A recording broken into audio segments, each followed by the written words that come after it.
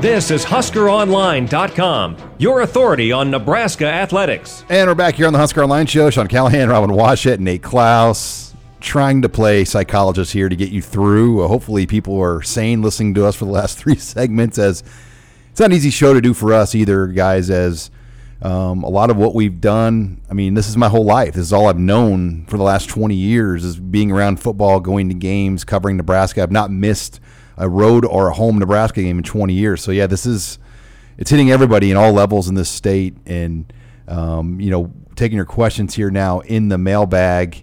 The first question we got asked, obviously with things changing, with no games, practices, that people want us to catch up with some former players. One request we have is Harrison Beck to have on the show. Let's have him on the podcast. Have you guys seen Harrison Beck's TikTok? Yes.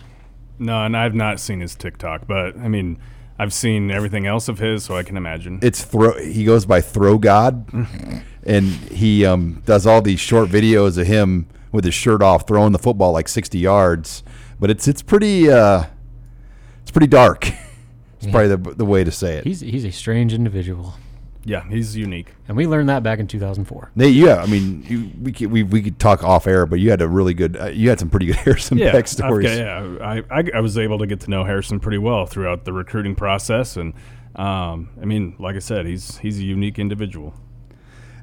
Could Nebraska high school football play in Memorial Stadium to help the downtown economic impact? Now, first of all, I don't think that's going to make a huge impact on downtown. But what are you talking about at that point? Would LPS allow it? I know a couple years ago, Sean Eichhorst let LPS in. Would Nebraska be okay with that? It's hard to say, but it's not a bad idea if Nebraska could say, you know what, we're going to play one Friday game and we're going to allow 2 Saturday games in Memorial Stadium, and we're going to keep downtown and local area things down here with just some vibrant flow on a Friday night and a Saturday afternoon. I mean, I like the idea. I don't know how realistic it is, though. Yeah, I mean, there's definitely some advantages to it. You could really stress social distancing in that regard, where you could have people spread out properly throughout the stadium, and also, give some interest to downtown Lincoln for sports. I mean, the people are going to be so desperate for anything that if you throw together, it's a couple games where, entire towns could come to Lincoln and get to play under the lights or whatever it may be, Memorial Stadium. I mean, that'd be pretty cool. I mean, it'd be like the state championship, but every week. And you could probably have a lot of fun with that. And obviously, there's issues that would need to be ironed out. But on the surface, it seems like a pretty good idea. Yeah, I mean, you could even explore moving some games to a Saturday, maybe from a Friday night to a Saturday.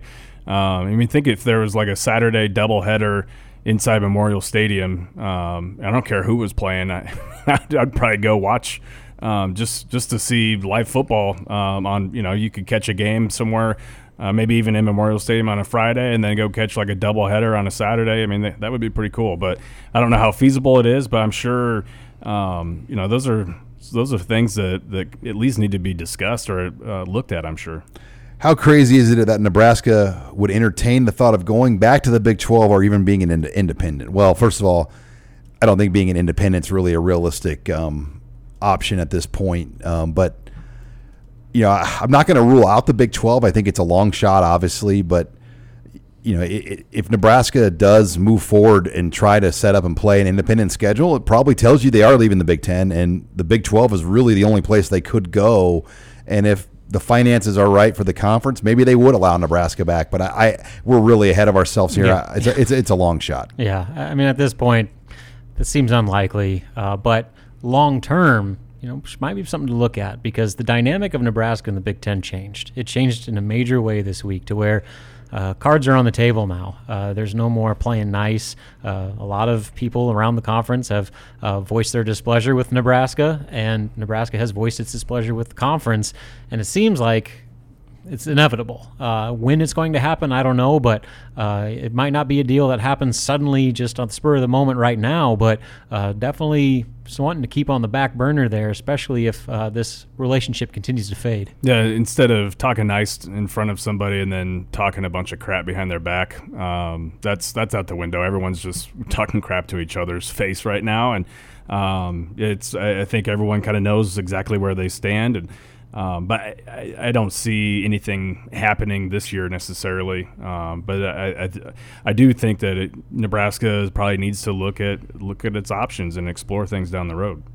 What are the chances that other leagues are going to be poaching Big Ten players? I know we've hit on that a little bit, and I do think you'll see some guys leave. Maybe not a ton, but you'll see it. There's no doubt. You worry about Nebraska, Nate, with the distance that guys travel to come here, and there's a lot of neighborhood schools, and we saw Jaden Francois is going to Central Florida.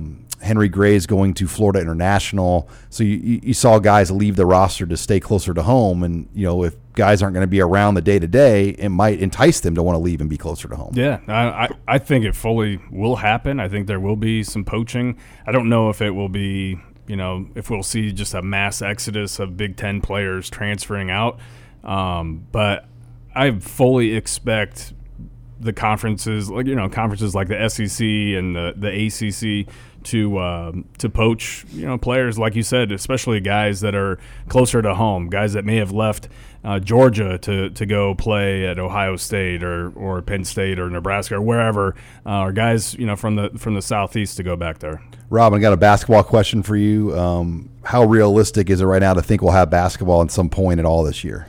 Well, right now I wouldn't expect anything until at least January, and that's probably being a little hopeful. I know there's been some building conversations about potentially trying to organize bubble situations where, after Thanksgiving break, when in-person classes are out of session, you can pool together a handful of teams at maybe a traditional NCAA tournament location, have those guys essentially in like an NBA bubble style deal where they are able to play some sort of non-conference games, and then you open your Big Ten schedule in January. But right now, I mean, I'm keeping my fingers crossed, but given the way things have shaken out over the past few weeks, it seems like, the hopes of really any formal athletics being played this year seems wishful thinking at best. Somebody asked, is this more exciting than a coaching change? It's definitely more depressing, but just kind of the unknown. I guess what I would say is when you have a coaching change, I've always walked out of them. I mean, every time you're like, okay, going to give this a chance, and you feel good about what the new coach says and where it's going. I think what's different about this is the unknowns. Like, you just don't have any idea what's going to happen, but the odds are that a lot of bad things are going to be happening here in the city, and that's what's. It's not exciting. I mean, I think about so many of our friends in the media and other outlets, and just the trickle down effect it's going to have to all levels of this city that's our home. I mean, I've lived in Lincoln now 20 years.